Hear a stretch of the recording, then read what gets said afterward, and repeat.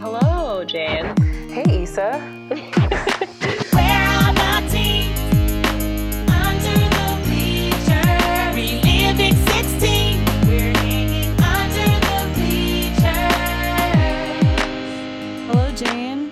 Hey, Issa. This is Under the Bleachers. We are two adults who watch and discuss movies for teens. This week, an interview, a very special episode with two teen content experts, and we'll tell you more about how we got to meet them. But first, Jane, do you want to talk about when we last saw each other? Honestly, this day has been so crazy. I don't remember. When did we last see? For Walter's birthday. Yeah. Sorry, it's been a big 24 hours. My boyfriend's birthday party in the park. A very teen thing happened to us, which is that Jane and I, a few weeks before, had walked around Montclair, New Jersey, and gone into the Urban Outfitters and bought new outfits, and then texted each other on the way to the party saying, like, we are wearing the outfits that we bought together, and then we're gonna see each other, which I truly haven't done that since I was like in high school. It was special. Yeah, it's just a nice vibe to do with your friend. Jane, did you enjoy the different party foods that were? Do you want to talk about the party foods that were on display at the birthday party? Okay, here's the thing. Walter's joy at this party was to grill, and I was like ready for a hot dog because I'm always ready for a hot dog. But the grilling sort of took so long that by the time I was prepared to like eat a hot dog that was cooked properly, I had eaten 1 million tortilla chips and like 30 chunks of cookie. So I didn't eat a hot dog, but I'm going to dive in and say that I went to the vet today with my dog and was at the vet for 6 hours. And my boyfriend brought me 2 hot dogs, which I ate in the middle of the vet while there was animals all around me. I did get some hot dogs. Did people look at you? No, they were concerned with their like ill animals. I did feel rude and unsanitary. There was also a guest at this party who was responsible for today's interview. Yes. Jane, do you wanna dive in with the genesis of this episode? Yes. Okay, so I've talked about my love of Mary-Kate and Ashley Olsen before, and I just want to recap that a little bit here. I've been watching them since I was a child. I owned Our Lips Are Sealed on VHS, and so that one is like part of me, part of my DNA. I also owned like the fashion party one. But what was more important is that whenever I was sick, my mom would take me to Blockbuster, and every single time I'd be like, what am I going to get? And I'd like look at all the movies, and then I would get a Mary-Kate and Ashley movie. And I met a girl named Emily. And it turns out she is related to our guests today. And they are heavily involved in the Mary-Kate and Ashley Olsen cinematic universe. Yeah, some of our Patreon listeners have been really excited for more MK content, I feel. So, and have strong opinions about which is the best installment. So, all right, you should introduce them. All right. Liz Kruger and Craig Shapiro are TV and film writers, directors, and producers. Currently, they are the showrunners of the Charmed reboot on the CW. They also wrote the Mary-Kate and Ashley movies Passport to Paris and Our Lips Are Sealed, and Craig directed Our Lips Are Sealed, Winning London, and The Challenge. Hello. Hello. Hello. Did I get that all right? Yeah, that Those was are all completely right. correct. Wow, what a trip down heck memory yes. lane that was. Yeah. Yeah, we know how to use Wikipedia. Yeah. Yeah. I mean, that's like 20 years ago, right? Or Yeah. almost. Yeah. Wow. Yep. We're I old. was so we ask all our guests on this show. The first question that we always ask is, what type of teen were you? And whoever can go first. It's up to you guys. It's an interesting Craig question. has a Well, very first of all, thoughtful face first of all, on. We're married, so you know that, right? I mean, maybe Second power couple we're having on the pod. But as a teenager, we actually had some similarities, I think, Craig, right? Yeah, for sure. We were drama geeks. Yep, theater right? nerds. Yep, theater nerds. Theater Totally. nerds. Yeah. And we were both like in the theater department. We were both theater majors, or I started as a theater major and became a film major at Northwestern. But We liked to party. We had a good time. We did our fair share of partook in some, or at least I did in some, Activities. activities. Yes. Yeah. Is this like cast parties or like unrelated to your Yes, you know theater what? friends? That for me was where the fun was. Like, Yes. because I hate to say it, but when you ask me what I kind of was, I mean, I wish that I was somebody different, but I'm afraid I was Anthony Michael Hall in 16 Candles. Like, I wasn't developed yet. I was a small. He didn't have a growth spurt until he was like a senior in high school. So I was that guy who was like trying to get by. I'm just, hoping that you didn't get squashed in high school. And the theater department was a great place to hang out and meet like-minded people. And try not to get squashed. Try not to get squashed. And, in numbers, yeah. And the parties, the cast parties were always really, really fun. Yeah, absolutely. I think like the majority of like drinking games I've played have actually probably been at like theater related cast parties. I don't know if you would agree, Jane. Just because like that's like the kind of people that would like, okay, we're sitting down, like what do we do? Like I wasn't as involved with that as you, so that wasn't my history. But I can see that. I can see them being very engaging drinking games / annoying. / annoying, yes. What kind of movies and TV did you all love while you were growing up? You go first. When you say growing up, that's a pretty wide range, right? Because by the time I got into high school, I was already getting into, there were 2 revival movie theaters in Chicago. One was in Evanston and one was in Chicago. And my friends and I, who were a bunch of theater geeks, obviously, we used to go to see old movies all the time. So we loved the regular current movies like John Hughes comedies, Risky Business. These are the kind of movies, Fast Times at Ridgemont High. These are the movies of my childhood that we loved and I saw multiple times. Airplane, which I also loved. But we also went to see like the great movies from the golden era, and so I saw dozens and dozens of movies like that. So I like to see the old dramas and comedies. Here's the interesting thing. So our daughter is about probably around your age. She's 23. When you guys were all growing up, you had things like the Disney Channel, Nickelodeon, like you had entertainment for kids. We grew up watching the same shows as our parents. So when I was like 6, 7, 8 years old, I was watching MASH and All in the Family. Like those are very grown up subjects. Like All in the Family tackled racism and all the issues of the day, all those Norman Lear shows. And also, MASH was about the Korean War. Like, what did I know? I was like, when did MASH come on? Early 70s, 72. Right? Yeah, 72. I'm like 8 or 9 years old or whatever, 6, 7 years old. I'm watching all these very grown up shows. Right. And then when my friends and I were in high school, like I remember we went to see Reds, in high school. We went to see Kramer versus Kramer. Like we went to see grown up movies. So entertainment became this thing where it like became bifurcated. And so there's this youth culture. There was always a youth culture, and it came from music mostly, I think, for our generation, right? Like that's where the culture diverged. But there wasn't this, there weren't 500 TV shows. I knew the entire schedule that was on television. Right. I knew like Monday through Friday, I could tell you what was on at the 8, 9, 10 o'clock slot every single day because there wasn't that much to choose from.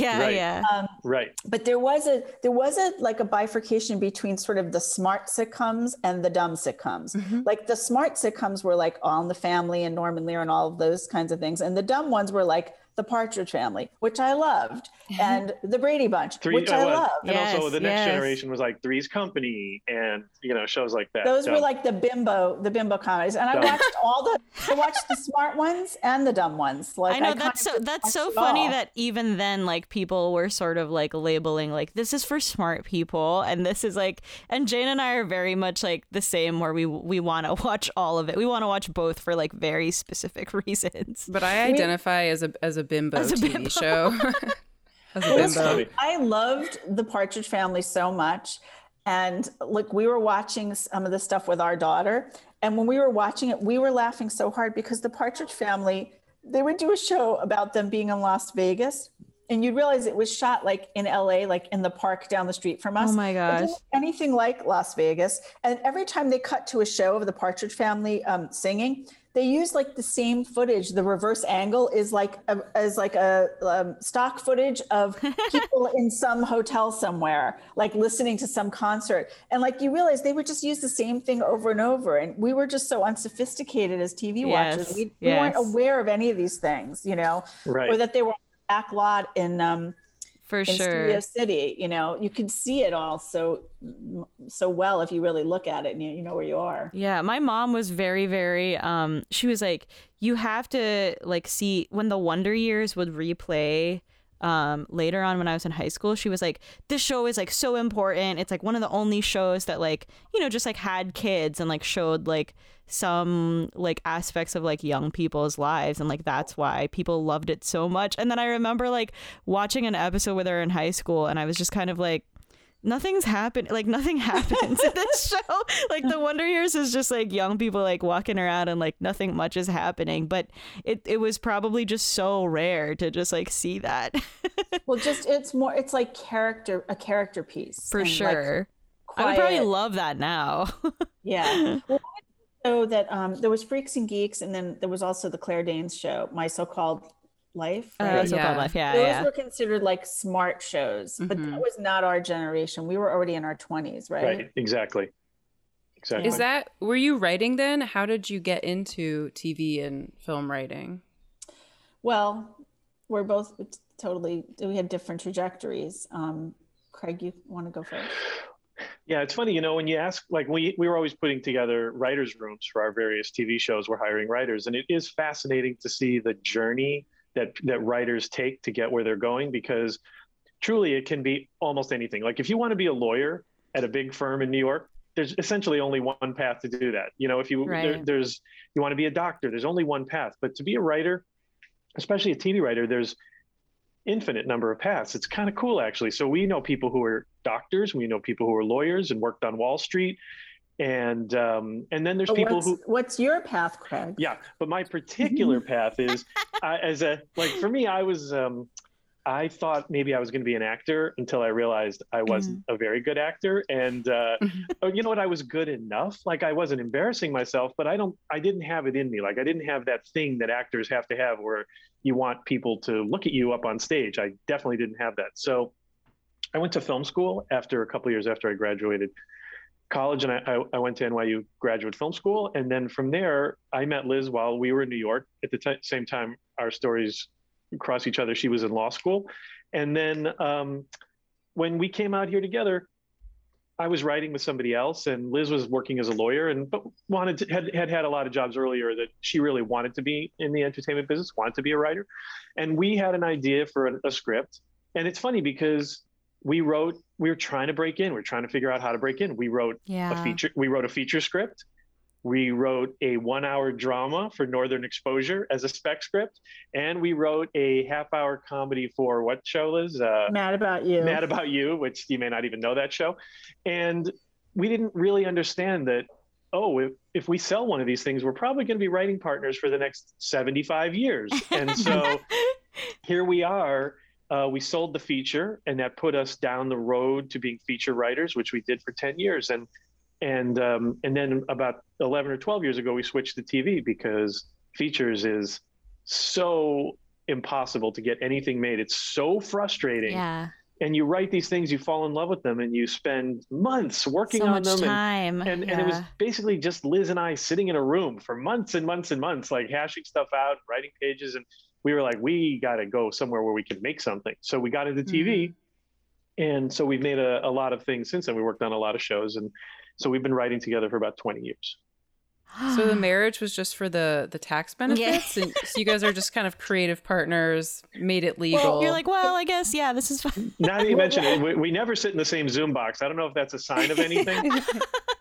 Well, it's like we're together so much. But so from my trajectory, I mean, the thing that's similar about us is we both were into theater in high school, and then went to college and both participated in theater in college.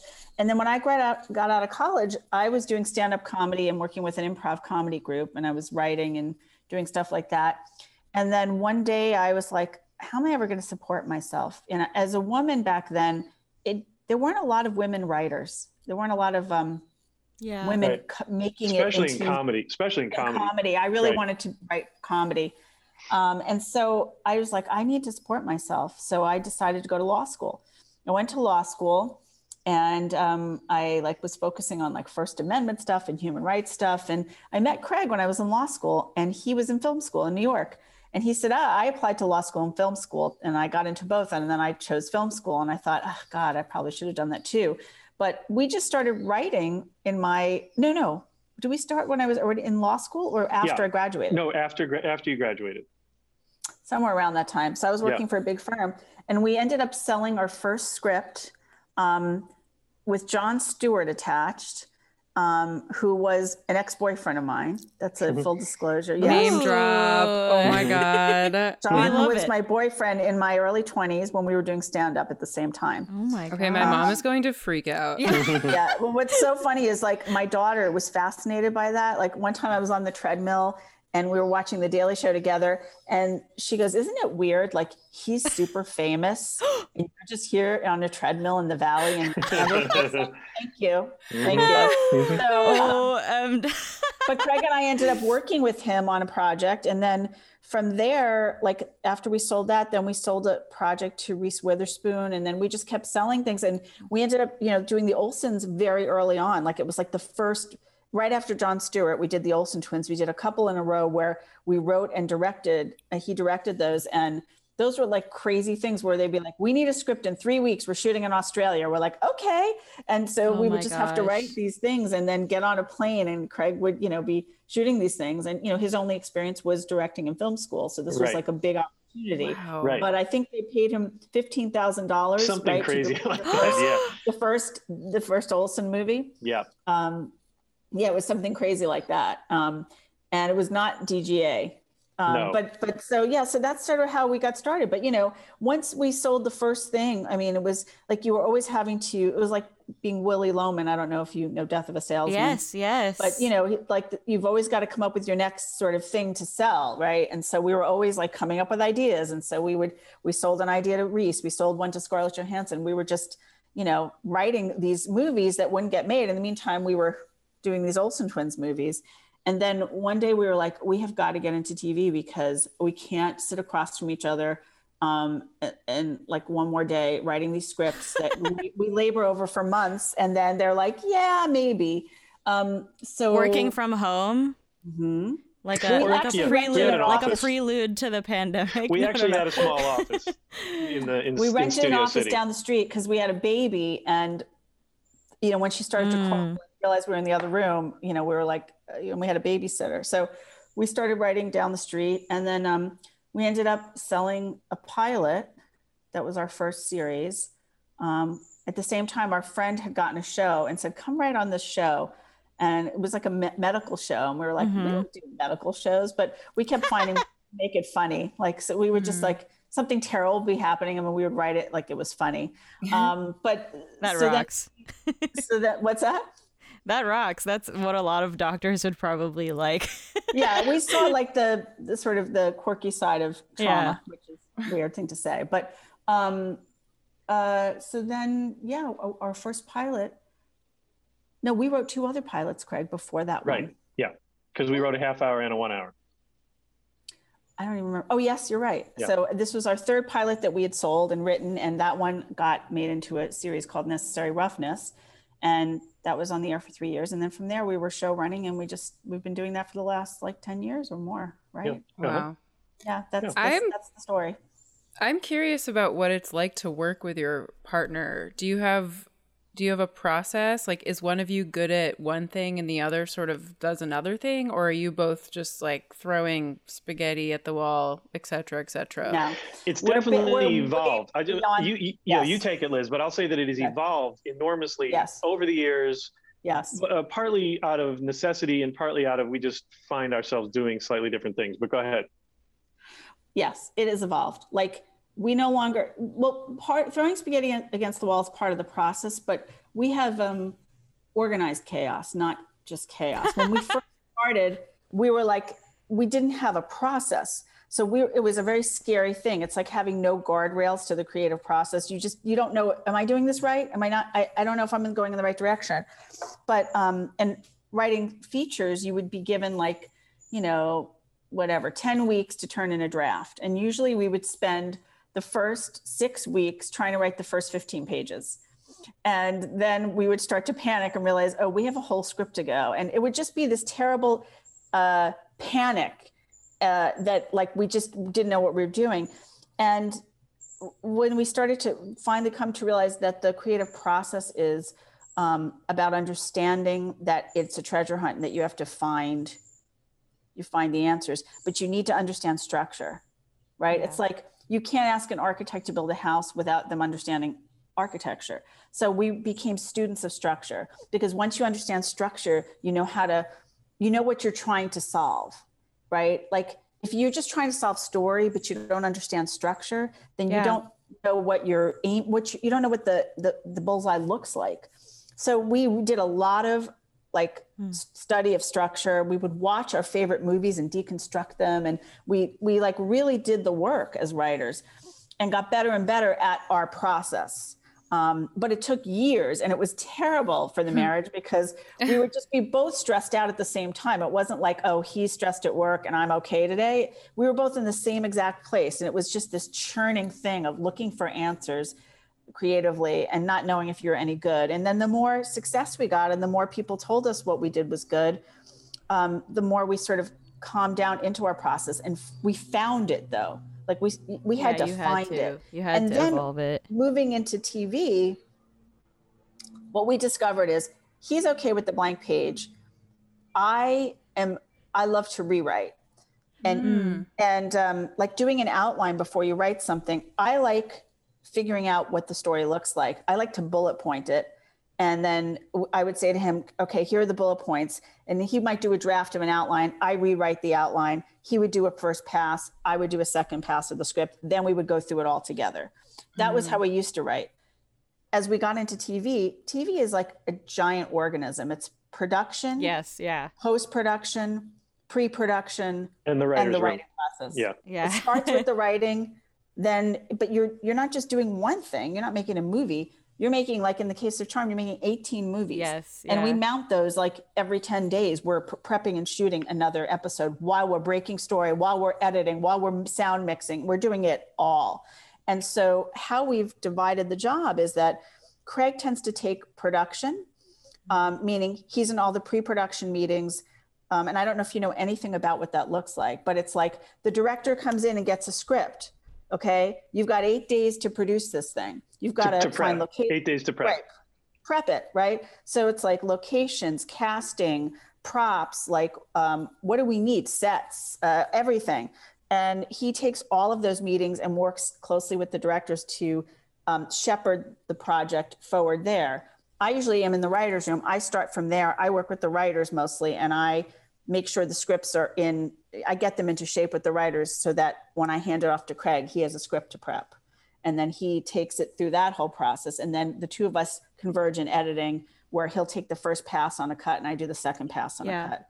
So that's what we've come to do that. And I think we've become very comfortable in those roles so that we both know what we're doing. And he takes all the visual effects and all that stuff. So yeah, I mean, I was just thinking like it's gotta be like a division of labor at some point. But like you all seem to have figured it out really, really well. I think also, but it took a long time. And also because these shows that are genre shows, I don't know if you guys are into genre stuff. I mean, Teen Wolf is obviously genre, but genre stuff involves an extra layer of stuff. You know, all the visual effects and the look of the show, the style of it, even the props and the wardrobe, it all has to fit into a genre look that's a whole other thing from just like a regular old story. And so that's a lot of thinking and work goes into these things too, to design all these things. Every detail you see on the screen, somebody had to come up with, somebody had to approve. They're not small things. And that's why running a show and doing 18 episodes is enough to make your brain explode. And I'm sure, especially, I mean, you all probably especially think of this when you're doing something that's based on like property that fans already know and love. Like I really love watching The Witcher, but I didn't know that it was based on, you know, this entire universe of content that people really, really love all around the world. Yeah. And they Right. like talk all the time about how many, like in terms of like genre, just like how much thought goes into like making decisions between like the game and the books and whatever. And That must be something, yeah. right? Like I've played the game.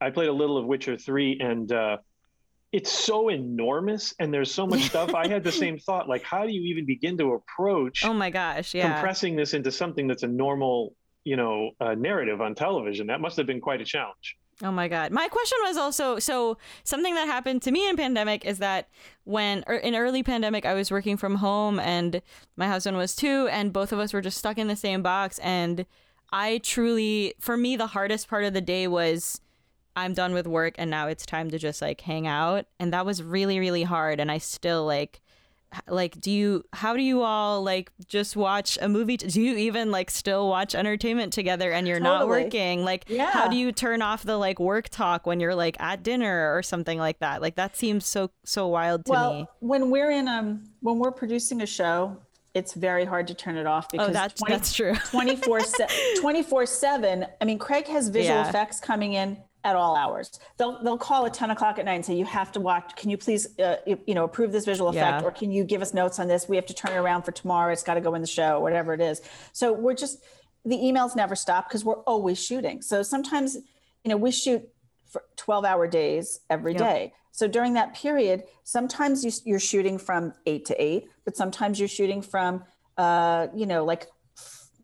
4 p.m. to 4 a.m. because it's a night shoot because you need to shoot outside. So you're on duty all the time. Very hard to relax when we're producing a show. Yeah. But we just wrapped last season and we're stepping off as showrunners and we're just going to be executive producing this season. So the writers' room has started without us, and we're watching the Beatles documentary, McCartney, which is on Hulu, and we're just like, we're happy. Yeah. But the thing is about the work that we do is that unfortunately when we're doing it, it's totally, it takes it's all up consuming. everything. It is all consuming, but that's both fortunate and unfortunate. I mean, obviously the unfortunate part is obvious because it can be too much, but it really, really is fun. And it's full of, every day is different than the day before. And the next day will be different. There's always some adventure going on. It's never the same. It's never boring.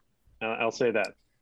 My other question about the fact that you were both theater kids growing up is, what were your like big high school productions that you remember being in? Oh my God. When I think about some of the things I was theater in. kids ourselves. Okay. Well, Craig, first go with yours. Because I love your story about like would you play Poop Deck McCullough? Yes. Now I played, there's a Carson McCullers play called Member of the Wedding, which was made into a movie in the 50s or 60s, but I was in a production of it in high school. I had one line, the last line in the show, and my character's name was Poop Deck McCullough. And I had to hang around rehearsals for my one fucking line at the very end of the show. And I'm still resentful about that now, like 35 years later. But I could tell you in order, the ones I was good in and the ones I was bad in. The ones you remember the most. Godspell. Godspell. Oh no. I can't sing or dance. I wasn't good in Godspell. I was in what's the Helen Keller? The Annie Sullivan. I don't know what it's called. I can't remember what it is. It'll come to me in a second. I was Annie Sullivan's brother. I was in a play called oh my gosh, I can't even remember else I was in. We did those were Miracle Worker. That's right. Yeah. Then I was in a production of, this must have been embarrassing to tell you the truth, but at the time we thought it was good, which is what's the all right, come back to me. It's all forming in my mind right now. British play Importance of Being Earnest. I was in a production of The Importance of Being Earnest. And I would love to see teen boys play Importance well, you know what? of Being Earnest. The guys who were in it were really mature. Not me. I was Anthony Michael Hall, but they were really mature. And I thought at the time, like, man, these guys are good. I had one other thing happen, which is, do you guys know who the Steppenwolf Theater is in Chicago? Yes. That's these actors like John Malkovich and Gary Sinise and Jeff Perry and Laurie Metcalf. And anyway, amazing actors. And a bunch of them went to my high school a generation before me. Oh my God. So we okay. had these role models coming out of what great theater should look like. Even if we couldn't quite pull it off ourselves, we were exposed to the finest actors working when they were just starting out. They were in their early 20s. So that was really exciting for us to see great acting. Yeah. I can't imagine like being a junior or senior auditioning for school productions after really famous people have like graduated from your high school. They weren't famous yet. They weren't famous yet. Yes, but they were good. Yeah. They were Liz, what great. about you? Well, I had several iterations in my acting career. I was mostly always a bridesmaid, always a chorus member, never the lead. When I was like in camp, I remember I was Lori in Oklahoma. Yeah. And that was a big role. I was the lead in camp, and that was good. But then, Babes in Arms. Is that the name Babes of the in play? Arms, yeah, that's a musical. Babes in Arms. It was like literally like one of those dumbass, like, hey kids, let's put on a show. It's the worst musical in the world. I don't know why my high school did it. And I got cast as a character named Libby. Okay, which was like I had three or four lines or something. I was like the comic relief that had 4 lines. And so I decided, since I wasn't the lead, that I was going to do something to make my character stand out. So I gave my character an extreme lisp. And Yes. Oh my God. Did it work? Wow. Yeah. Did you stand in out? today's culture, that would not have been okay. Yes, I did. I got many good laughs, as was my goal. And I'm trying to think what else we did in high school. Let me just say one other thing about being in Miracle Worker. I was in Oklahoma, I think. Yeah, you were in Oklahoma. But I was in the chorus. When I was little, whatever the brother's name was, Jimmy or Timmy or something, he was in a consumption ward. He was dying of consumption. And God. Because of course, like I said, just picture Anthony Michael Hall. I had braces and these thick Can I show them glasses. Should I show them the picture of you? If you have it, I don't know how you're going to do that. Yeah, we should share it. But you can't share it with anybody on the internet. You can describe what you're saying. Let me just say that at the time, I remember thinking, this is strange. This took place in like the 1880s or something. No one wore braces and had like big glasses. Oh, yeah, it's true. Big afro that I had then. I mean, I just remember thinking this doesn't make any sense. I remember I didn't even know Helen Keller's teacher's brother like had a lot to do with the story. Well, let me just say that's who it is, right? Helen Keller's teacher's brother. Yeah, Annie Sullivan's brother. Let me just say he didn't have a lot to do with the story. Okay. That may be why you don't remember it, because I didn't have too many lines. I had a couple real emotional scenes. You already touched on the Olsen twin universe, but I was wondering how that actually happened. Did they find you and hire you to just write it? I remember exactly how it happened. We had an agent at the agency was at the time Endeavor. And after we did our Jon Stewart project at Miramax, our agent called and, we had a baby and we needed a job. And our agent said, how would you like to write a movie for Mary Kate and Ashley? And we're like, does it pay? And he said, yes. And we're like, fine, we'll do it because we need a job. So we had to go in and pitch on the job. And they said, okay, so they're shooting in Paris and we need an idea for the girls in Paris. So I think Clueless had just come out. So we went in and pitched them like sort of a version of Clueless for Passport to Paris. And they liked it. And they said, great, we need a script. We're shooting in 5 weeks. Yeah. Oh my God. And we were like, what? We don't know. Yeah. What I think it might have been 6 because I think we had 3 weeks to write before they started prepping. They started prepping in like 3 weeks in Paris. Yeah, it was crazy.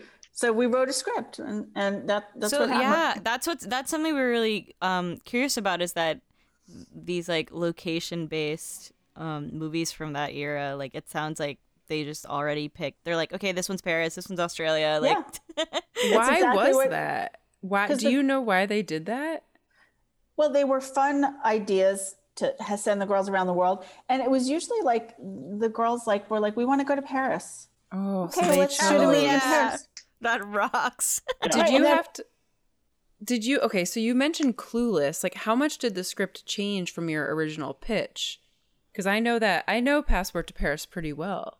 You probably Yes, do better than we does. do. I don't think it changed a lot, to be honest. There was no time to change it. Like we wrote it, and we would change it So for production fast. purposes, but not really. Like it wasn't like they were like, okay, so we don't really get this scene. It was mostly like, okay, we can't shoot this scene here. We have to shoot it here. Can you just do it as a walk and talk? We're like, okay. Oh. Like we Wow. had big ideas for locations. Remember, Craig? We did it like the catacomb. Right. We didn't fully understand the limitations. We didn't get this yet. This is our first thing that ever really got made. We didn't understand the limitations of a fairly low budget, Mary Kate and Ashley movie that shoots in probably, I think we shot for 21 days on most of these movies. So that's real quick, really short my production God. time. So, they call us now and they go, well, yeah, that's a great scene. We definitely can't do that. You got some other ideas. So what we would do is a lot of the process was working out what could we really realistically pull off in the schedule and the budget. There's something called a walk and talk, right? Which means you're just walking down a street. Yeah. They're going to find a street where they can shoot it, and then that's where they're going to shoot it. As opposed to a location that you have to pay money for, that you have to, load it. Yeah. It's like a whole ordeal. So we looked up all these locations in Paris that would be amazing if you were shooting a feature that was like $50 million. Yeah. But like, how much Well, do you think they were all like clothing stores along the, the Champs-Élysées and like beautiful, fun. And we did remember the tunnels under Paris too, remember? Right. But what they ended up doing was, this is what they could pull off was, okay, well, what we'll do is we'll do like a fashion montage sequence, but it'll be after they come out of the store on the street, because we can't go into any of these shops. We can't afford it.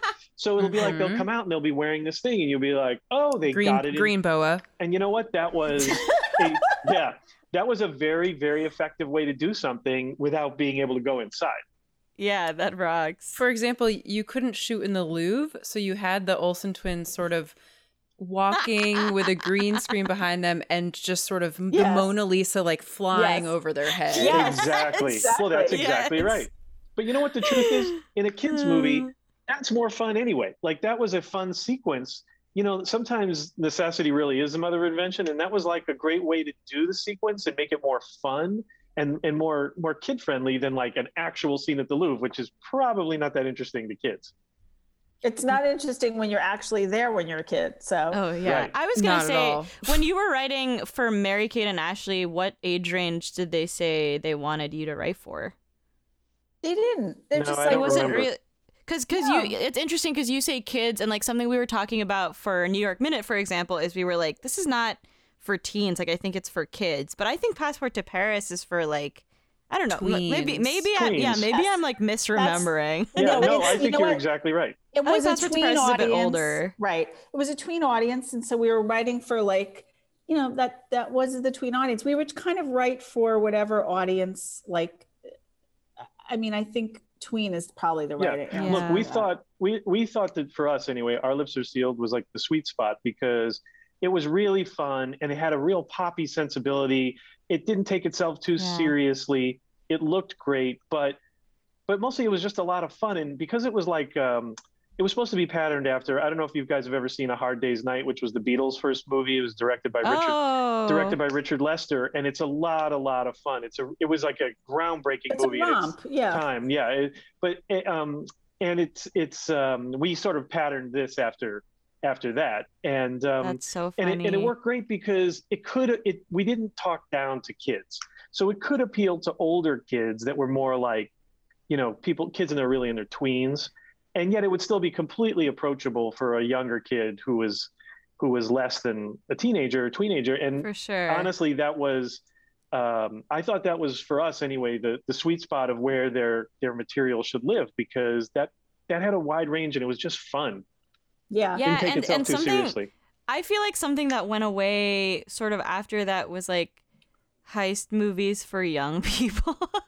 And it was sort of replaced by like superhero action, because there are no more like, I have this jewel, like isn't that's Our Lips Are Sealed, right? The necklace? The Neil Diamond. Right, Yeah. exactly. Like that doesn't happen anymore, and I miss it. I miss the like heist. Our guest for New York Minute, she is a true Mary Kate and Ashley Olsen like expert, and she referred to them as James Bond, right?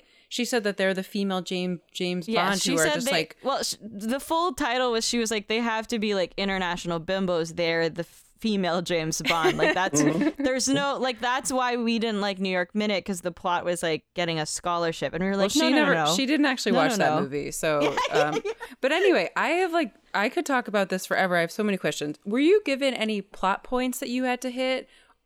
And, or did you sort of originate what these movies were and became? Well, like, there was my recollection. No guidance. The guidance was, the funniest thing is they had a manager at the time who said, we want you to go to Australia and do a movie in Australia, but we don't want any kangaroos. Or we don't want anything, and we don't want anything Australian. And I remember leaving that meeting and I said to Craig, I don't know what this movie is. Why are they going to Australia? So we just essentially ignored it. I do remember that when we were looking for something in Australia, we're like, why would they be in Australia? We're having this conversation with one of the other producers there. And he goes, well, what if they're in witness protection? And I go, that's funny. Like, but he was thinking of it more in like more of a serious thing. Serious story, right. We were like, so we were the ones who came up with sort of the Hard Day's Night kind of thing and making it loose and funny and kooky and all that. So we just wrote the kookiest comedy. And instead of taking the kangaroo out, we made it a featured player. Yeah. And we had him just constantly, I don't know why we thought that was an appropriate response to being told no kangaroos, but instead we put kangaroo hopping through the frame constantly. And we also got a kangaroo paw to like change the remote control to make it look like the kangaroo was watching TV. So we just kind of did our own thing anyway. Lots of fourth wall breaking in that one. Right. That makes me so happy to hear that, like, it was all, you know, you're like, well, Australia, okay, this is what we're gonna do. Kangaroo like, eating potato chips. Yeah. And it's so funny because I remember now also that the mother was smoking in that, and you would never be allowed to see that now, right? Yeah. Yes, because she was like she was like a chatty Cathy, and she couldn't talk to her friends, and so she was just smoking cigarettes, wanting to call up her friends. But I really truly know these movies from top to bottom. We didn't make cigarettes sexy. We made cigarettes kind of like she was a bad anxiety. Trying to quit, right? Yeah. She could have just been biting her nails. Like that's what it would have been now. Her just like biting her nails. Yep, you're right. Or something.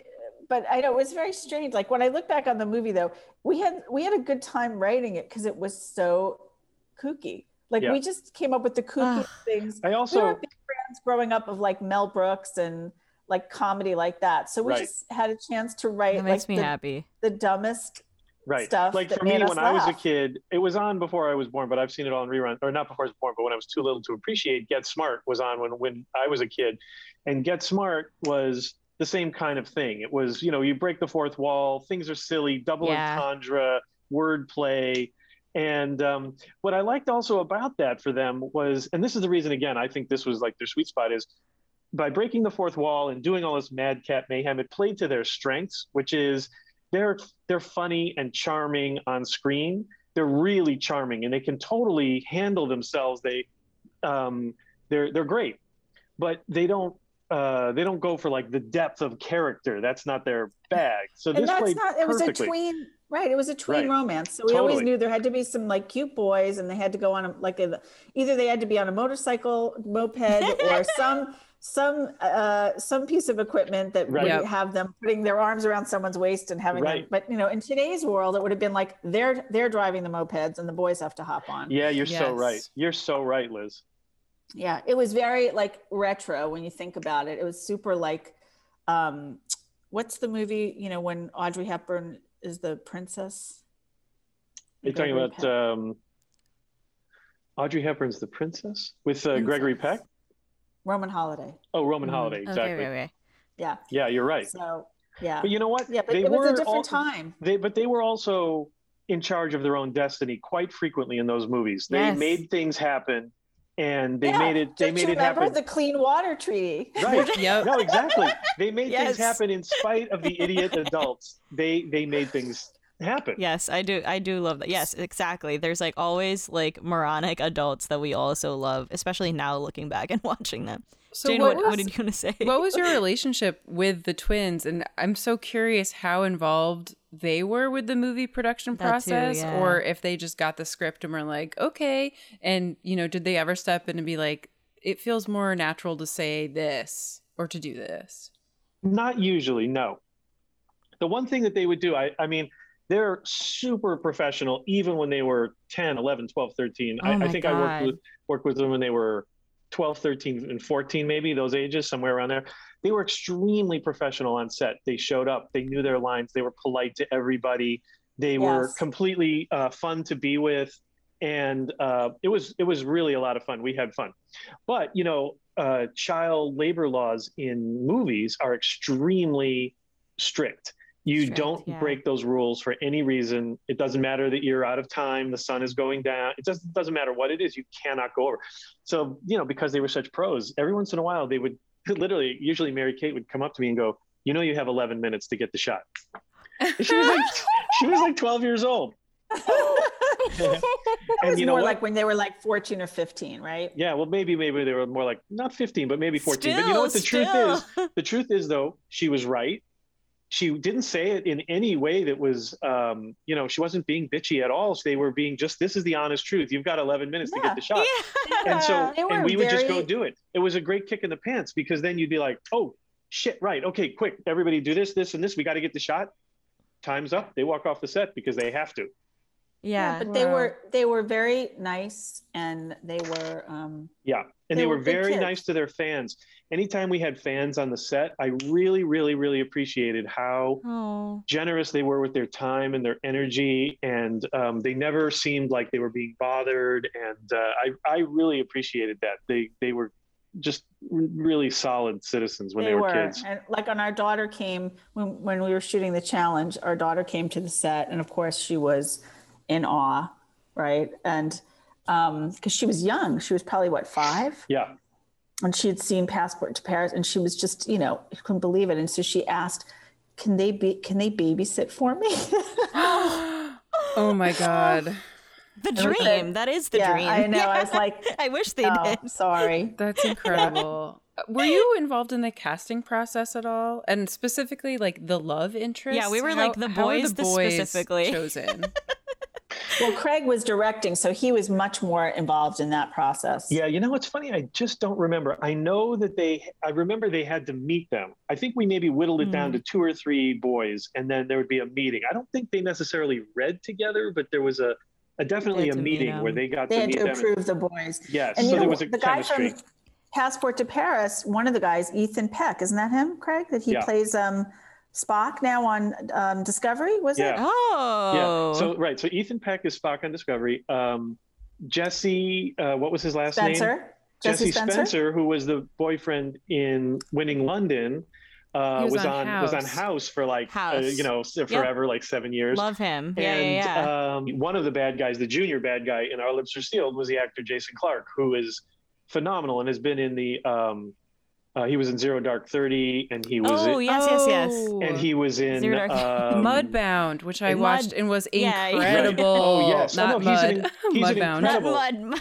He's an incredible actor. And at the time I remember thinking, and he was the junior bad guy. It was a goofy part in which he was, supposed to be the comic relief. But at the time I remember thinking, this guy is great. Like, I feel like this guy's going to break out. And he really, really did. He's also like cool. Really creepy in Devil All the Time. That was like one of the Netflix. Oh, I haven't seen that. With him. Because now I like realize like that, like I feel like guys with like a face like that, you're like, oh yes. Like movies like Zero Dark 30. Right. He was also I see that he played Ted Kennedy in the movie Chappaquiddick. Oh, interesting. I didn't know that. And he was also one of the leads. He was one of the leads in the Planet of the Apes movies, and I mean he's been in a million things. He's a big star. So that's cool because this is really embarrassing. I actually didn't realize that was Jesse Spencer in Winning. Like I've only made the connection now. Like it's kind of wild to me. I didn't. It's been so long. Yeah. Craig actually also directed Shia LaBeouf in his first movie when Shia was like 12 or 13. A teen. Yep. Wow. It's a movie that I don't know if you can doesn't rent exist. it. No, you can't find it. It's called Breakfast with Einstein, and it was made with a German TV star Shia, Ben Foster. Do you Right, know Ben the actor Foster Ben was in that Foster is? too. Yeah. Oh yeah, we saw that on your wiki, and I was Yeah. like, oh, I've never. Yeah, and Priscilla Presley. But I don't know that you can find Breakfast with Einstein anywhere No, except doesn't maybe in exist. Germany and like in a defunct video store. It's like Maybe. it's buried in a time capsule. Super funny. My question too was, had you ever been to the locations that you ended up that the Olsen twins chose, and then were you both on location for those? The ones Craig directed, yes. Yeah. Right. We never went to Paris at all. The other ones we went together to shoot Gotcha. in London. And, they would pick the location. In other words, they'd pick the city that they really wanted to go to or a country or something. But after that, they were not really involved. They would, and for a minute. So you didn't have to feel like, oh, like I have to know like what's the cool stuff to see in London, because they're like, I don't care. We're in London. Yeah, no, we sort of came up with plot lines that allowed us to see the city. Like, so just from I hate to use the word in context of these movies, but a cinematic perspective, like, Yes. It's funny you guys watch these movies so many times. I have been watching them. I mean, I was in this is sort of irrelevant because it's for the movie Getting There, which you weren't involved in, but no. I did watch part of that when I was in Las Vegas, because there is a scene where they go to Las Vegas in that movie. And that was 2 years ago. And I have a DVD in my bookcase over there of like 4 of them. I mean, I still watch these movies. I mean, yeah, okay, this is the perfect segue. I guess something we wanted to ask you all about was like, for you, this was like one of your first like, okay, I have a job, like it pays, let's go. Yeah. And so now it's like, what is it like to be associated with something that like people, millennials, and I assume, well, maybe not Gen Z, just millennials mostly. Mm-hmm. To us, it's like very iconic, like IP or like actors. Like, what's that like? Well, it's only just amusing because every so often someone will say something that surprises you. Like we went into a writer's room we worked on the show Girlfriend's Guide to Divorce, and one of the writers was like, oh my God, you guys wrote the Olsen twins movies. Oh my God, I love those movies. And we were like, oh my God, that's the thing we try to bury in our credits. And this is sorry. But we're like, we want you to come on a podcast and talk about it. Well, it's like we've worked with Halle Berry and we've done all this stuff, and and it's like people are like, tell me about Passport to Paris. And a funny story is that we sat down with William Goldman, who is one of the great screenwriters. You probably don't know him because you wouldn't know him, but he literally wrote the book on screenwriting. He wrote some of the best movies of, on the top 100 list, like AFI's top 100. I mean, he wrote like, he wrote Princess Bride. He wrote Princess Bride, Marathon Man. Okay. Marathon Man, Butch Cassidy and the Sundance Kid. He's a major superstar in the world of screenwriters. Yeah, but anyway, so we had an occasion to sit down with him, and the first thing he said to us when we were sitting down is, "How are Mary Kate and Ashley going to go to school at NYU? The paparazzi are going to be hunting them down." And we looked at him and we said, "You Googled us?" And he goes, "Of course." So it's like the first thing. Guy who had worked with Redford, Dustin Hoffman, all the greats, was like, tell me about Mary Kate and Ashley. We were like, really? I will say it's very nice that he's concerned too. Like that's such a nice take on that, because there's plenty of things you could have said about them at that time, I'm sure. And like he seemed, parental. That's a great question. It was so funny though. We were like, oh my God, William Goldman Googled us. That was seemingly impossible, but he did. Do you ever watch these movies? And it sounds like your child has watched them because she was in awe of them, as she should have been. At the time, sure. Yeah. Do you have any memorabilia, or is that also like burnt? Okay. No, I have buried. I actually wrote the novelization of Winning London.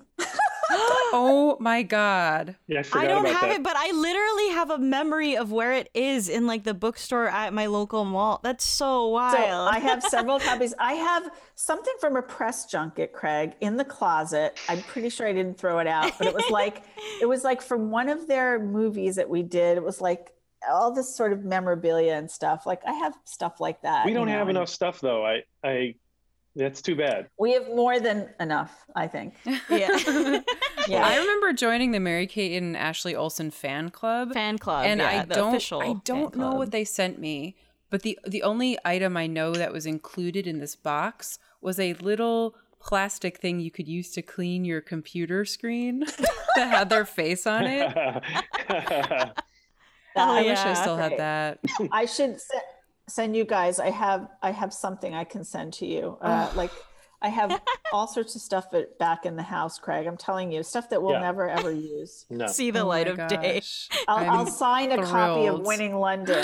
That would be. Yeah. We have Do few you keep in DVDs. touch with the Olsen twins? Haven't No. talked to them in a No. long time. No. I mean, if we Well, saw they're them not- out, we yeah. would say hello. Craig more than me, probably, because Craig spent a lot more time with them on the set. When you're writing, you're not spending time with them, but he was on set with them every day, so he had a relationship with them that I didn't really have. Like, It was really, I have to say in hindsight, it was really, really fun. It was a great adventure. And also it was a great way to learn how to make movies and TV shows because yeah, you know what? You don't sit around and think about things and try to figure, you just got to go. It's, Yeah. you just go. Now. And it's a great way to No, learn It's how to. gotta be in Australia. Boom, go. Right. Yeah. Jane, do you want to watch our do you want to ask our listener questions? Yes. Do you Okay. think? Okay. So we asked our Patreon listeners if they had questions for you as well. And one of them we wanted to pass along was, of the Olsen Twin Universe films you wrote and or directed, which one is your favorite? I know which one I would say. Me too. What do you say, Liz? Our Lips Are Sealed. Yeah, me too. That's the one that feels the most like fully developed, like a real genuine kind of a feature. Like that could have almost been a feature film. It's really fun. Yeah.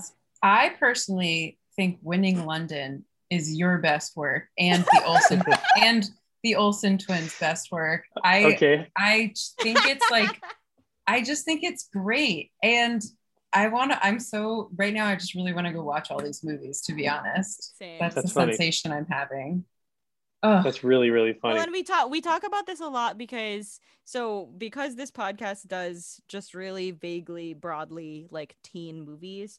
A lot of guests come on and want to talk about movies from before, but then Jane and I also watch a lot of the Netflix teen targeted movies today, and it's so mind bending to think of some that we really don't like or think that the writing is really bad or something like that becoming like their like Mary Kate and Ashley or something of the people who are What are you growing up. watching? So that is like the kissing booth kind of thing. yeah. Oh, literally our Yeah. last episode was the Kissing Booth 2. Yeah, Have you we seen to that? watch the third. I haven't seen it. Have you? Yeah, we Oh, watched okay. it and we reviewed it. Oh, and did you like it? And No. Oh, okay. but that one is also particularly relevant because a girl wrote it on a website called Wattpad, wrote the whole As series a teen. and it got sold. Right. And she was 15. Yeah, so that is also like just like thinking about those people By looking teens, back for fondly teens. on these movies. I have another question that just came to mind. The fashion. The fashion is also iconic. Mhm. Sure. I'm sure you were not involved in that. Sure. But like did the people who were like giving them the crossover shoulder messenger bag know that they were going to have little girls like me Yes. forcing their parents to buy these Yes. messenger bags? Sure. They were, this is, I guess, is this around Sex and the City time? Like, is it in the same time frame? Yes. Well, right? because Probably. they had a costume designer, and they also were selling, I think, merchandise, like their own fashion line and stuff. Right. It was but already going. They were very conscious of fashion, and they made it a point to make it a big part of everything that they did. Yeah. Mm. And they worked very closely with the costume designer, and they had full approval over all that stuff. And it was very, very important to them, which makes sense since they already knew that was what their business was going to be. But I was not involved in the decision-making process about wardrobe. Like, I don't really know anything about that subject. Wow. Women's Okay. I wish I, because fashion. like winning London, there's a lot of fashion involved where they jump out Yes. of like Sure. closets and they're like dancing Yes. around. Yeah. They always told us to write that into the script, like the put stuff in there. Yes, exactly. I think I didn't get credited. Didn't I rewrite the Winning London script, but I didn't get Correct. credit? That's right. Something happened. I guess we weren't going to write that script because we were doing something else. And then said, but then they hired Craig to direct it and they asked me to rewrite it. So I rewrote it. You just rewrote it. Well, we're correcting history on this podcast. Yeah. Liz Kruger, Winning London. Who wrote the Lord Voldemort line? Oh my God. Remind me what it was. Okay, so the twins need to break into the men's club, but they have to dress up as boys, and they talk to this old man, and he's like super blind or something, or he's like old and he can't see, and then they're talking to one of the love interest's father, and he's like, oh, like, who's your father? And she's like, Lord Voldemort. I honestly don't remember. But wait, Craig, did Kathleen and I write this together? Was this the one she worked with me on? Because I don't remember. It's just too long ago. I can't remember. The funny thing is, I hadn't thought of that scene in forever, but all of a sudden I'm remembering. Where they dress up like boys, right? Yeah, and I'm remembering shooting that scene in we went to an actual men's club in London. Yeah. Just think about the idea of that now. These things still exist. They still exist, yeah. Sure. I know, but I don't think it would be treated so differently, the idea of a men's club. Like, I don't think I even like absorbed anything about it, like at that age. No, I was forbidden to watch Sex in the City. That's the age I was. Well, right. That makes good sense. My mom and sister watched Sex in the City, and I was too young, and so like I always felt just like the baby that that wasn't allowed to watch. I was like, one day I'll be old enough to watch it. I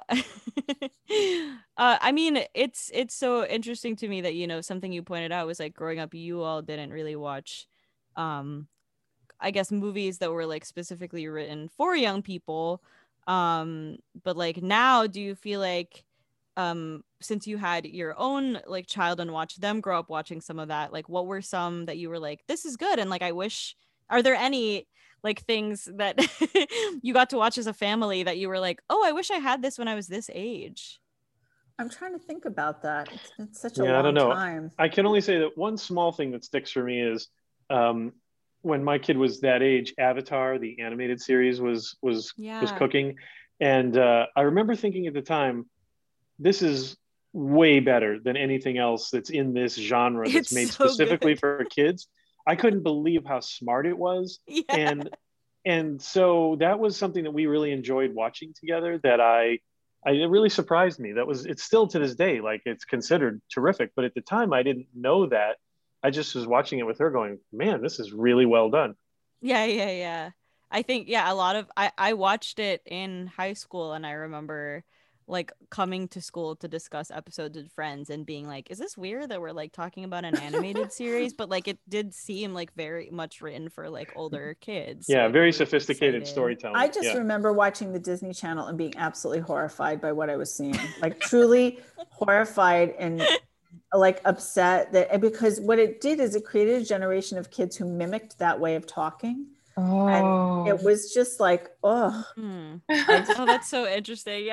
Yeah, it was like all the Hannah Montana, like what else was on, Craig, that she would watch, and I hated those shows. Did you show her The Sopranos just to make sure she spoke? She at least spoke with a little to counterbalance edge. It. Yeah. No, I mean, we were back.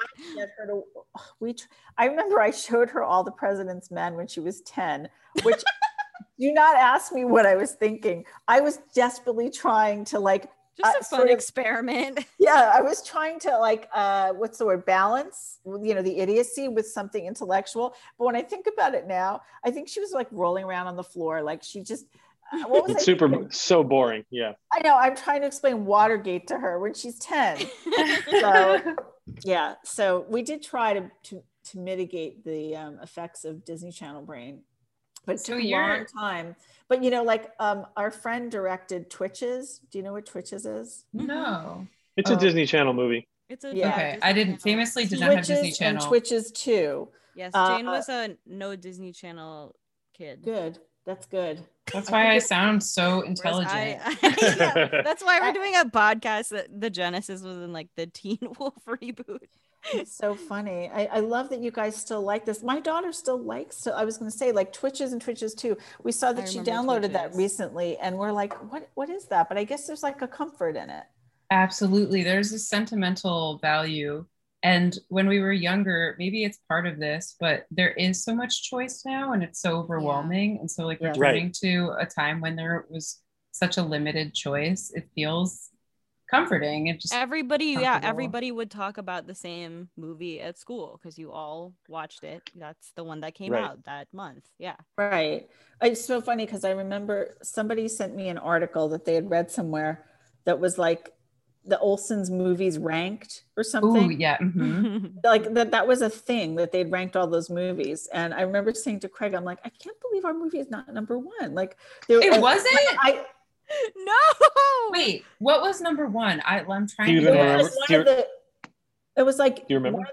One of their movies that we didn't do was like not getting there, but like I can't remember. Switching Goals? No. Maybe It Takes Two. Well, It Takes Two was a real movie. It Takes Two is cute. It's really good. It's a real movie. Yeah. Tim's like, I'll give them that. Yes, but I think Our Lips Are Sealed and Winning London. Paris and Winning London tend to do okay on those lists. Absolutely. Those are top 5, no questions asked. Yeah. Did you see The Challenge? You remember when they were on the reality show? Yeah, of course. And they ate the fruitcake and then he couldn't eat the fruitcake. Exactly. Well, the funny thing is that a good synopsis. Theo Rossi was in what was he in Sons of Anarchy? He's one of the series regulars in Sons of Anarchy. Yeah. I didn't realize. Wow. I love this. Oh my gosh. Yeah. So many people's careers began under the tutelage of Craig Shapiro. Exactly. Yes, absolutely. But the funny thing is that so much of coming up with these movies is the hardest part of any project, really, whether it's a big feature or a TV show or an Olsen movie, is just what's the basic idea? Is it good enough to support an entire movie? Everything if it was that easy to come up with it, people would be coming up with them all the time. It's hard to do. So the challenge is to come up with it when you've only got like basically 2 or 3 days to come up with something that you can hang a whole movie on. That's a serious challenge. Yeah. And so right now you're working on Charmed. You mentioned that you're just going to be executive producers for the next season. Yes. What does that mean? It sounds like as showrunners you were doing everything. Yes. What does that mean for you now? Well, we did not produce the first season of Charmed. Mm-hmm. We were hired in the second season to sort of turn it into a little more of a genre show, less of a it was a little comedic and not quite as grounded, I think, maybe as they had hoped in the beginning. So we kind of shifted it in that direction. And then we did that for 2 seasons. And now we're sort of elevating 3 writers who are on the show already. One of them was executive producing with us, meaning he was helping us run the show. So he and 2 of the other writers are going to take over the day-to-day. And we're sort of like helping them get the season launched by just giving them guidance, but not really, we're not pulling all the levers, and we're each going to direct an episode. That's exciting. Yeah. So that we can focus on developing other things. Oh, cool. Do you have can you share anything that you're working on? Not right now. Can't share yet. Maybe a more general question we did have was like, do you see yourself going back to movie or anything for young people in the future, or no, you've left the teen content behind? Well, I can't ever say never, but it's really hard to know. Right. But we've done a lot. Like we started out doing Olsen Twins movies. Then we wrote romantic comedies for years. Then we somehow fell into doing like sci-fi with Halle Berry. And then we did sort of like a thriller with Salvation, which is a show I highly recommend. It's our favorite. So I highly recommend that. And so then we were doing Charmed, so it's like we've done a lot of different things, and we always it's really about the challenge of doing things, and like the Mary-Kate and Ashley movie, The Challenge. Exactly. Absolutely. But like doing Charmed was creating a whole universe and building new sets, and so anything that's challenging and interesting, that's sort of where we go. But that's one of the charms. One of the charms of this job is you kind of never know what's around the corner, So you just don't know what genre you might be working in or what network. It's hopefully something, but hopefully it's something and not nothing. If you, when you turn the corner, there's nothing there, then I guess you're done, but hopefully not yet. No. For fun, when you're not working, what are you all watching these days aside from the Beatles documentary? Okay, let's see. What did we watch, Craig? We watched Lupin. Oh yeah. Right. Lupin. Yeah. I'm not a French speaker. No, that's why I was not going to try it, but Lupin is great. We really enjoyed that. We watched the Beatles. The McCartney documentary. I watched Bridgerton with my mother, which I don't recommend. Issa, you talked about the same thing. I talked about the same thing where I watched Bridgerton. I thought it was just like very, whatever, horny guilty pleasure watching, very horny. And then my mom and my grandma, my mom's mom, so like all three of us have watched it and talk about being attracted to the main guy. And I'm like, I cannot watch a show where a man is going down on a young woman and we all find him attractive. That's not okay. I can no longer No, it was not. Every aunt of mine has now watched it. It's very weird. Well, the part that was uncomfortable is not realizing what Bridgerton was and saying to my mom, I was with her and I said, oh, let's watch something. And we started watching this show and I went oh, and then she said, what is this? Some kind of porno? And I said, well, and it's funny because I feel like I've watched Grey's Anatomy for a really long time. So I've watched a bunch of Shondaland shows just as my I'm cooking, I'm gonna put on a show show. Yeah. And I didn't know, and Shondaland shows always have sex, but they don't get to be as explicit as Bridgerton. No, so I was so surprised. I was just whoa, am I imagining this? Yes. No, it was shockingly explicit. Yes. So as I say, with my 89-year-old mother by my side, I was I kind of didn't know what I was supposed to do. Do I turn this off? Oh my God. So happy I'm not the only one. I mean, my grandma loved it. She only had good things to say, and that's really hilarious. Scared me. Craig, what about you? Well, for me, I will say that for me, this goes back a long way, but when I was a kid, my mother took me to see a movie called Coming Home, which was an Academy Award nominated movie. It's considered a classic with Jane Fonda and John Voight. He comes home from Vietnam. And it's a heavy, heavy, heavy drama with Bruce Dern. And I was probably 13 or 14. And there is a sex scene in which Jane Fonda, it's all about how he came back from the war and he's in a wheelchair now. And they're not sure if he can perform. No one knows. And Jane Fonda goes down on him. And I was sitting next to my mother. And now it wasn't explicit in the sense that in those days that happened below the frame line. You didn't see that, but you knew what was going on. You knew, yeah. I still get the vapors now just thinking about it. I was like, oh, I wish I was anywhere else on earth right now. It was so horrible. He is physically fanning himself. Yeah. That was a memorably horrible experience. Right, but you liked what else did we watch? It's so weird that I can't remember. Didn't you? I know we watch these things. This is the problem with spy series that you liked. Oh, The Bureau. Okay, The Bureau is terrific. I will say that my favorite show of the last few years is a German show called Dark. Oh. It's really, really ingenious science fiction show, time travel show that is so clever and complicated that you need a flow chart to keep track of all the characters. I'm very, very impressed with the writing, the acting, the directing, the whole thing. It's a really excellent show. This sounds like the exact thing my nerd husband and his I was gonna say to get into. Sounds like Craig would have understood Tenet. Is it scary? That would really tip it over the edge. It has some creepy parts to it. Yeah, I want to watch. Yeah, that sounds fun. I love this show.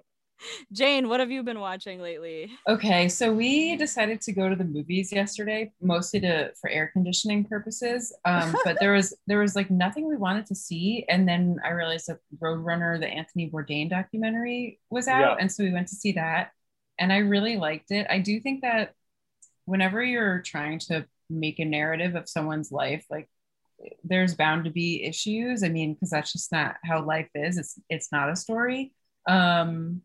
And it's especially questionable when that person has really serious mental health issues. And because the whole point is like they're trying to answer this question of why did he commit suicide? Well, maybe because he needed to be on medicine. I was like, well, maybe that's the answer. But it was really good and really informative. And also another problem is they didn't ask his girlfriend to be interviewed. So I know that was surprising. Asia Argento was not in it. I wonder why. A big, and they didn't ask her. And did you all hear about the thing? They like CGI'd his voice. Yes. Yes. That's truly like a 2021 like bad place like thing. But it is really good and beautifully done. It's so good. Yeah. And then last night we watched The Nice Guys with Ryan Reynolds. Oh, Ryan. And which Ryan? Ryan. No, isn't that? It's Ryan Gosling, I think. Thank you. Yes, Ryan Gosling. Yeah, sorry. Gosling. And that other guy, I loved it. It was great. It was dope. Issa, I think you'd like it. It's a terrific movie. Why did you say that in a weird way? Which way? which Russell Crowe. Russell Crowe. That guy. Matt Bomer. Okay. Oh, Margaret. Qualley. Matt Bomer. Yeah. Mm-hmm. I watched Jane. This is relevant for you because this is one of your favorite movies. I watched Room for the first time with Brie Larson. It's not one of my favorite movies. Oh, one of your favorite books? No. Okay. Take it back. You just had like talked about it so much, and we're so surprised I had not seen it ever. So, I mean, I like it. Don't get me wrong. We did it. Yeah, we watched it just out of boredom, and also it was on our list of things to watch. And also, I didn't quite get the like Brie Larson like hype until now. I was like, wow, she's so fucking Do you think good. She's pretty? Stop. Don't do this in front of our current guests. Okay. She was not supposed to be pretty in Room. So. Except she was, because she's freaking pretty. And now we're still watching. I'm speaking of teen stuff that is maybe bad. We're still going back and watching all of Friday Night Lights. That's a good show. It gives me a lot of pleasant feelings. I think the thing that's best about that show is that it's about middle America, but it's about like just everybody having to have good relationships in their lives, and like that's something that I'm like, oh, this is so nice. Like if there's anything that you can walk away besides all the football and everything, you're just like, people have to love each other and love their friends and support each other. And I'm like, yes that's a good message. I wish that you guys watch Good Trouble. Have you ever seen Good Trouble? No. Interesting. What's that? Right audience for it. It's on Freeform, and I guess is it on Hulu too? Maybe. I think somebody. Maybe. It was a continuation of The Fosters. Oh, I've never seen that. Wow, that's interesting. Yeah, it's really well done. It's a soapy show, and it's really well done. It's really well done. I think you should watch that. I think you would like it. Jane, I think like someone in it is someone that we've like discussed before, not on the podcast, but just like in our like following 20-something celebs world. Also, it's a compliment that you guys thought we were around 23 because it's. Wait, you said that? Liz was like, she's around your age. She's 23, and I was like, a while ago Incredible. At the top of the episode, and I was like, well, I don't know how old you are. Like, if you're Emily's friend, Emily's probably what, 25, 25. Yeah, like Emily's like 25 or 26. I'm 29, and Jane is 28. Yeah, no, I'm 23. Right, but you're not that far. It's not like you're 45 and I thought you were 23. It's like we're talking about within the world of possibilities. But speaking of like people like Mary-Kate and Olsen, we are becoming aware of like the Zoomers just really coming up in terms of creating their own fashion and being way cooler than us, and so we already feel dried up. If you guys are dried up, we're in trouble. Yeah, we have a big problem. Yes, we do. You're not dried up. You're in your prime. This is your moment. Okay, good. Where's my Mary-Kate and Ashley Olsen movie opportunity? That's you gotta start writing. I'm writing. Just keep going. Okay. On that note, yes. Thank you, people who are actually successful, actual experts, experienced, doing incredible stuff. Thank you so much for being on the podcast. At your age, we were not successful, and we were wondering what would become of us. So I don't want you to think you're washed up. You haven't even begun. Look at you now, actual executive producers. Thank you so much. Thank you so much for entertaining our bonkers questions that Jane and I have. Jane, you've written some of these questions for like you've had these for like weeks, like knocking around. Oh yeah, I wrote these. I actually thought you were going to say thank you for entertaining our mothers. That too. I just want to know how many people listen to this. I think you need to just email us and let us know how many people listen. Can do that. Jane, would you like to mention our upcoming topic for next time? It's the Gossip Girl reboot. Speaking of reboots and stuff that's gonna replace our own fond teen content memories. Yeah, we have Gossip Girl reboot. I may have watched a little bit of it at a party, but I was not sober, so it's okay. I don't remember anything. And one of us will watch just the pilot, and one of us will watch the whole season. So Jane, we gotta work that out. Rock, paper, scissors for it. Okay, that was Under the Bleachers, our podcast about teen content. We would love if you hit that subscribe button, whatever way you get your podcasts. Don't forget to rate and leave a review. And please share us with a friend. And with a teen. You can get in touch with us at underthebleacherspod@gmail.com and find us on Twitter at @bleacherteens. Also subscribe to our Patreon to kick us some support, especially if you can't get enough and want added perks like being able to ask about the Mary Kay and Ashley universe at patreon.com/underthebleacherspod. Okay, we will see you next time. Under the Bleachers.